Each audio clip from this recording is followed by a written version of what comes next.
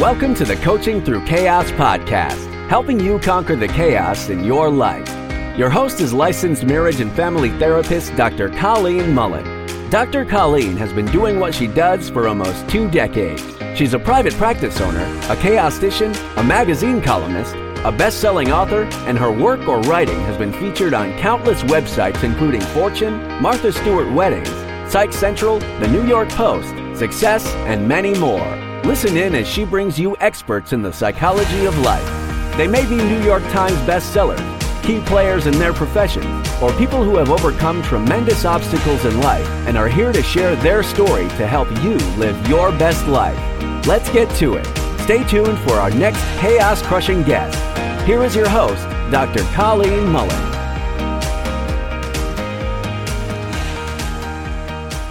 Hi, everybody.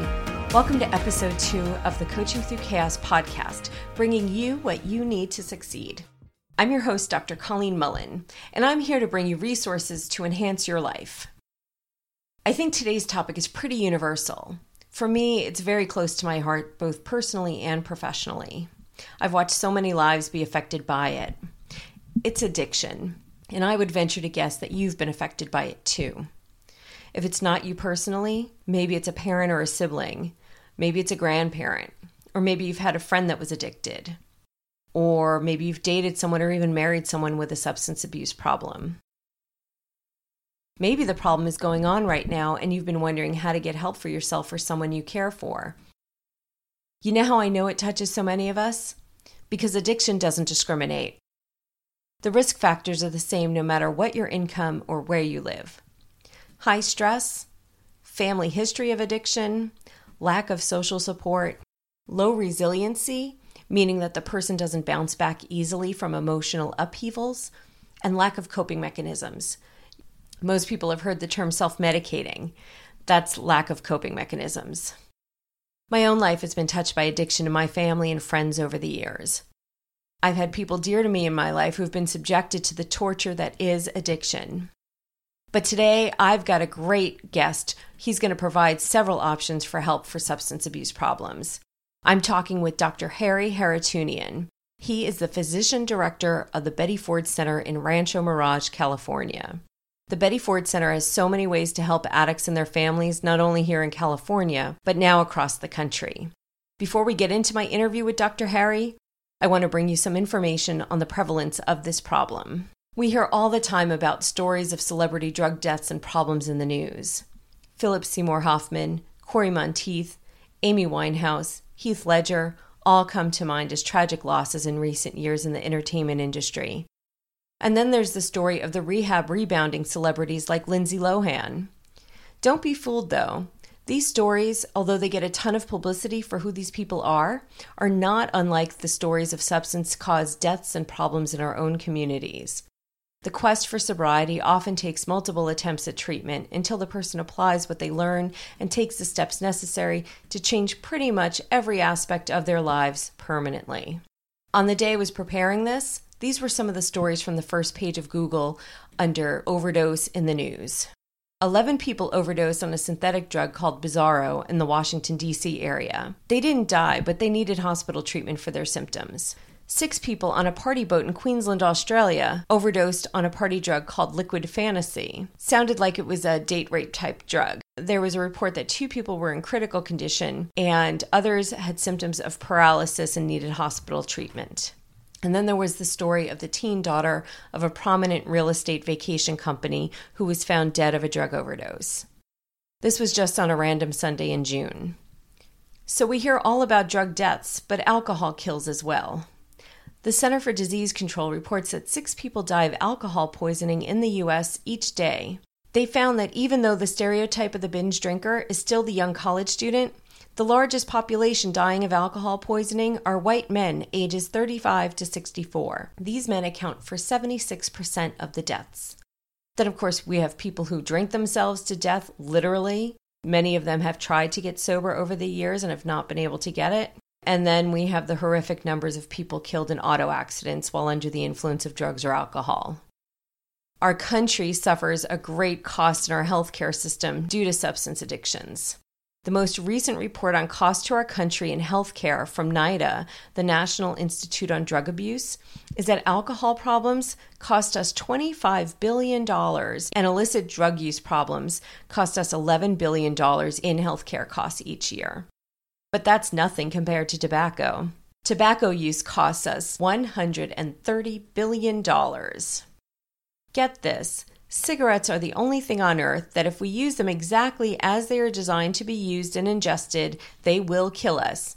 Yet, cigarettes continue to get used and cost us that crazy $130 billion a year in healthcare costs. Right after a short break, we'll get into my interview with Dr. Harry Harootunian, known by all of his patients as Dr. Harry. He's an internationally known speaker on topics of the addiction field. He has developed the Recovery 101 lecture series on topics of addiction medicine, recovery issues, communication skills, and relapse prevention. He is a regular contributor to the series devoted to families of individuals with addiction called Ask Dr. Harry. As the physician director of the Betty Ford Center, he participates in the development of programs and oversees the care of the clients. He's also the author of the book, Being Sober, a step-by-step guide to getting to, getting through, and living in recovery. The foreword to his book was written by Steven Tyler of Aerosmith, who credits Dr. Harry with his support and guidance in helping him get sober. I mention this because even though Dr. Harry may treat rock stars and anyone else seeking treatment, he is a true rock star of addiction medicine. And as someone who has worked in the field of addiction treatment for many years, it was truly an honor and a privilege to interview him. We'll be right back with that interview.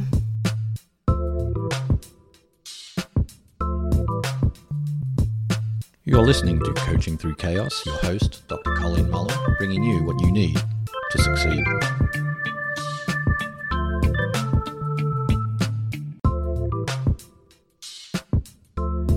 Welcome back. I'm here with Dr. Harry of the Betty Ford Center. Although the Betty Ford Center treats all sorts of addictions, and we'll hear about what they have to offer as the interview progresses, I thought we'd open with a question about the incidence of pain management and addiction. Dr. Harry, pain management and addiction feels like it goes hand in hand these days. Can you tell us about what you have seen as to why this may be happening? Well, sure. We live in a culture that demands immediate relief of any discomfort, and the United States is probably using about 90 to 95% of all the world's pain management medications. So that tells you a little bit of that, about what is going on, because pain is all over the world. Not everybody demands to treat it the same way. These are incredibly powerful drugs, and in the hand of the less than knowledgeable prescriber, far too many are used in situations that could be treated with far less dangerous medications. I run into young kids who are addicted to these pain medications at the age of 16, 17, 18, who tell me that their first exposure was a broken arm at the age of 12, 13, 14. They got on these medications. They kept taking them long after they needed them, when ibuprofen, aspirin, or Tylenol would have been more than sufficient to help them with their discomfort. They build a rapid tolerance. They use them. They get high on them. They have these websites where they can obtain them without a doctor's order. They find them in grandma's medicine cabinet. They trade them with friends. They buy them on the street, or they just are prescribed them unconscionably by one or multiple practitioners. And that's when, the magic formula of availability and addictive genes takes over, and they're gone. Yes. If they are using these drugs, and they're extremely expensive to use, many of them will find cheaper and more readily available alternatives that don't require a prescription, like heroin, which is strong enough now to be used in other forms than injection. You can smoke it and you can inhale it, and so, without the needle taboo, that also has become available, and hence we have this incredible opioid crisis throughout the country. Yes. Yes. My experience with pain management clients has been that the clients believe that the drugs are actually helping manage their pain. But what I've seen is that once they actually get off the pain pills that they're addicted to and get on the flip side of the withdrawals from all of that, their pain actually looks much less than they ever expected. Is that something that you're seeing go on? Yeah, that's very true. It's a well-known phenomenon. It's called opiate-induced hyperalgesia, where the opiates themselves reset pain receptors so that pain is somewhat intensified. The opiates actually are facilitating or causing more pain, and it is remarkable what happens when those medications are tapered and discontinued for these people. They are amazed at how much their pain decreases when they're not in that vicious cycle. Right. And from what I've seen, too, it really doesn't even take all that long once they get through the withdrawals and they're on the other side of getting off of those medicine. It's kind of, I've seen it happen within a couple of weeks. They're kind of amazed at what their body feels like in relation to what they thought it would feel like when they were off the meds. That's true. And the magic here, the trick, is to give them non-opiate alternatives to deal with their pain. Acupuncture, acupressure, mindfulness exercises, qigong, yoga, meditation. Many other alternatives are available that are non-addictive, and non-addictive medications can be used too. Yes, and all those items that you were just talking about, that is pretty much what the model is for the Betty Ford's pain management program, is it not? That is correct. Yes. Yeah, qigong, mindfulness, the non-addictive pain meds. Very good. So much of the world of recovery is based now in abstinence only and 12-step model. You know, I've been working in addictions not quite as long as you have, but for a while. And it seems that as time goes on, though, the view in the professional field is becoming more open to the idea of medication-assisted model. Can you tell us a little bit about how the medication-assisted model may benefit addicts that have been struggling with the abstinence-only models? Well, this is a real hot potato in the industry, and I think filled with a lot of misinformation, and has been widely discredited by many people. You know, this is not anything new. We've been using medication assistance for detoxification for as long as I've been practicing medicine, which is nearly 40 years. And certainly much longer than that. Medications have been used to ease the pain of withdrawal in withdrawal management or detoxification, to help with all of the difficult symptoms that during withdrawal will often lead someone back to their drug of choice. So there's nothing new about medication-assisted treatment early in recovery. What many people are talking about is medication-assisted treatment that gets closer to the possibility of maintaining one's recovery with medication.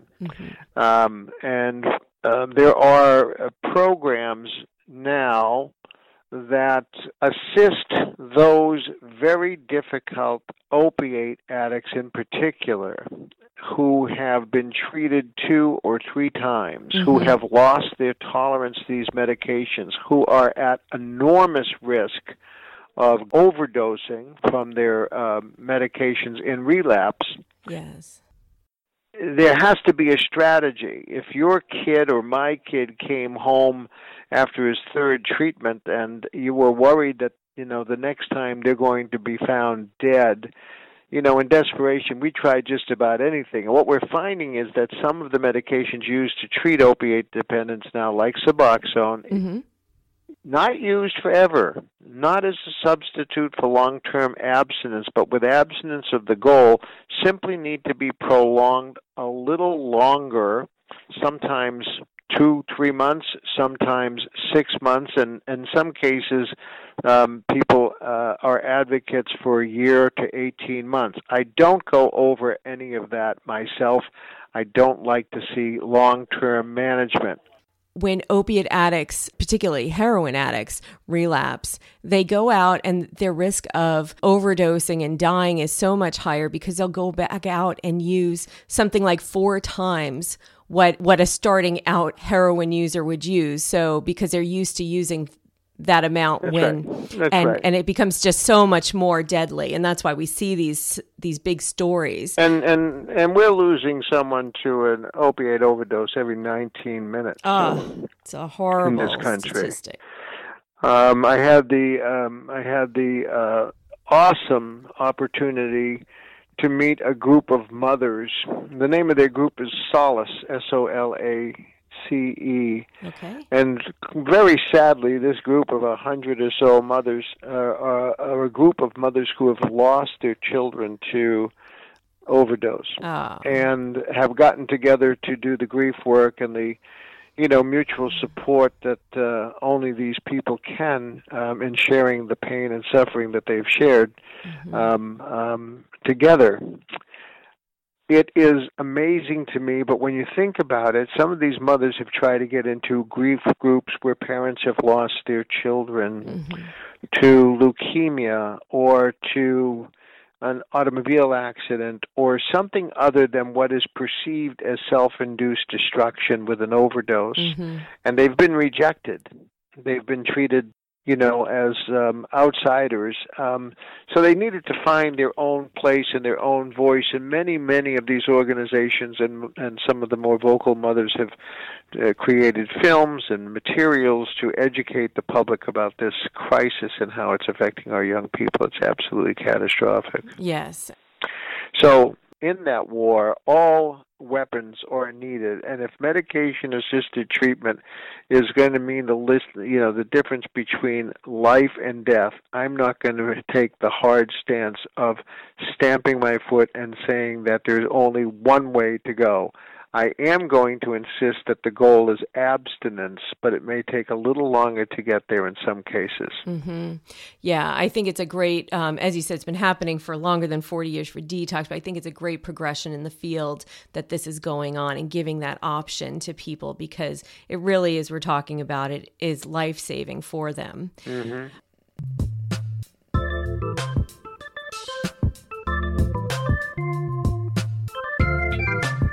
You're listening to Coaching Through Chaos, your host, Dr. Colleen Mullen, bringing you what you need to succeed.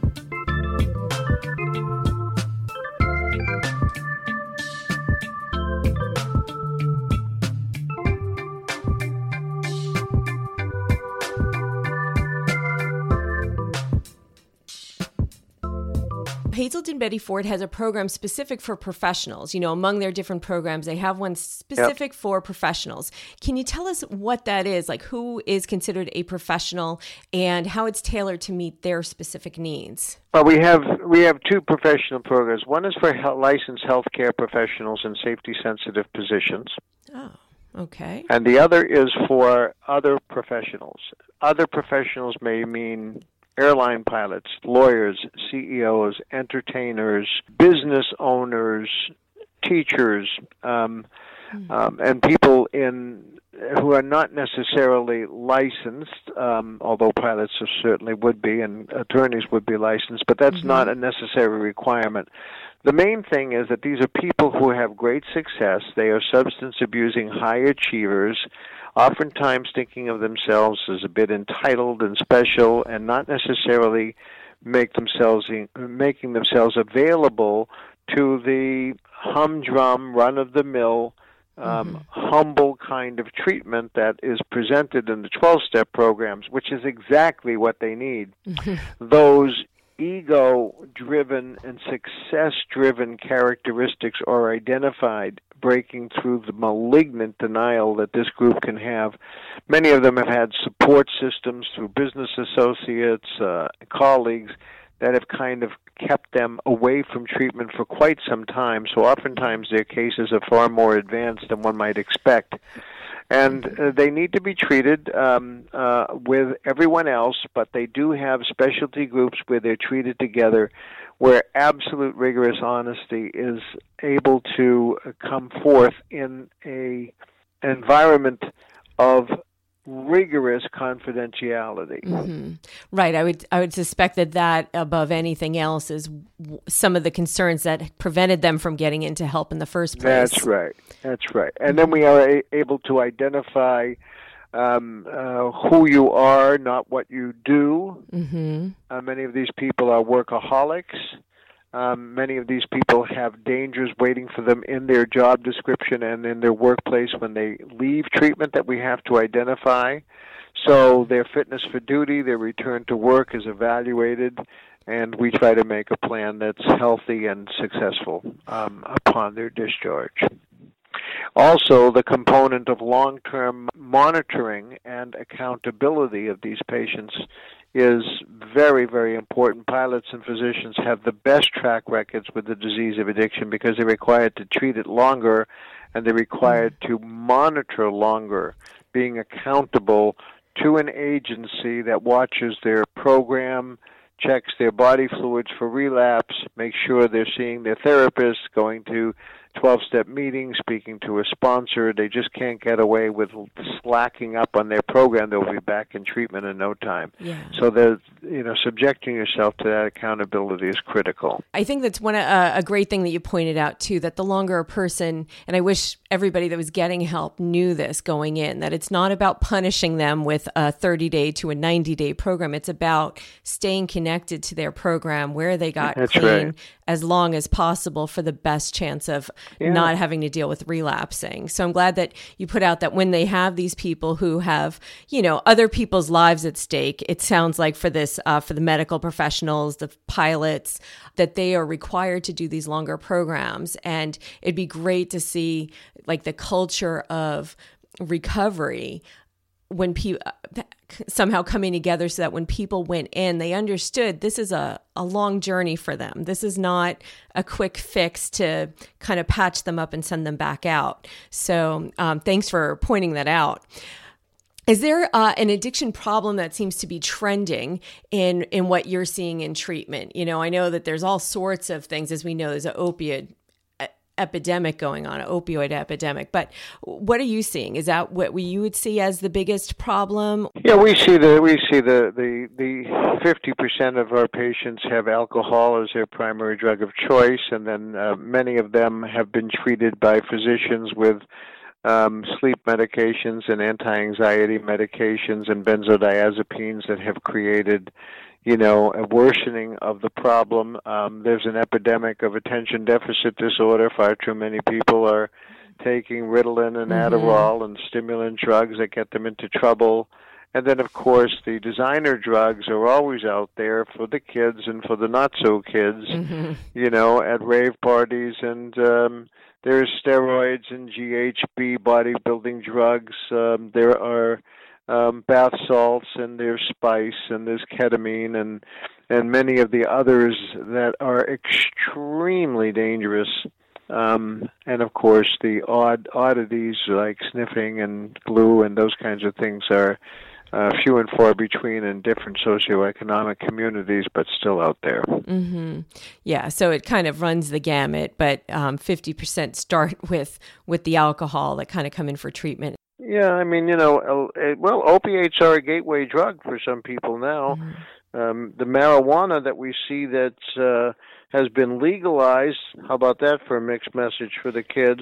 Right. Is so strong that can create dependence in really no time at all. Yeah, I think that's another misperception too. I've seen plenty of people come in that just can't get off marijuana, and they come in saying, well, I didn't think that this was addictive, but I know that I can't stop smoking. Oh yeah, with great consequence. Everybody knows what the Betty Ford Center is. You're world famous, and now you've merged with Hazelden, so it's the Hazelden Betty Ford Center. Can you tell us what all that it has to offer? I know there's so many different programs that I think most people don't even know are there. We have a clinical diagnostic evaluation, a 3 to 5 day outpatient or inpatient event or program that will diagnose the disease if it's present when people are in doubt about its diagnosis or disagreement about how serious someone's problem might be. That's a wonderful offering. Mm-hmm. The entire price of that goes toward treatment if someone requires treatment. So it's a pretty wonderful process. It involves a psychiatric evaluation, history, physical examination, psychological assessment, psychometric testing, body fluid, hair analysis, and a full forensic evaluation of collateral information in someone's lives to see if the disease is present.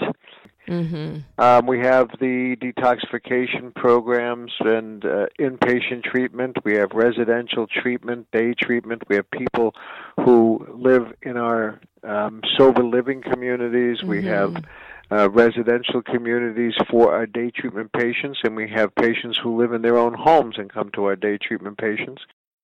We have intensive outpatient both in Rancho Mirage and in our West LA, Santa Monica region now. Hopefully in San Diego in the near future. Yes, I hear. We have aftercare monitoring programs like our Connections program that will help support recovery through that critical first and second year when we really need to have people recover and get their brain healed. So that combined with the enormous power of Hazelden's publishing is unbelievable. We have the Center for Advocacy. We have renewal workshops and weekends for a very extensive and vibrant alumni group that we have throughout the organization. We have about 17 sites now throughout the country where the Hazelden Betty Ford services can be accessed. Of course, we have our pain management program, our world-famous family program, and the best children's program under Jerry Moe that we know here at the center. Soon we'll have our Boomers program up and operating for the older adults, and we also have our young adult program for people 18 to 26. In our Plymouth program in Minnesota, we take people from the age of 12 up, and I believe, or 13 up, and that's for the adolescent group. So it just offers everything that there is available. This list just keeps going on and on. So it's just so comprehensive. And your diagnostic program, I don't think I've ever heard of anything like it in the country. So really just an amazing initial entry into figuring out, is somebody really an addict? Most importantly, I think, is the professional program and the healthcare professional program. The Core 12 program for long-term solutions to the opioid epidemic is also one that's growing in great favor in many markets.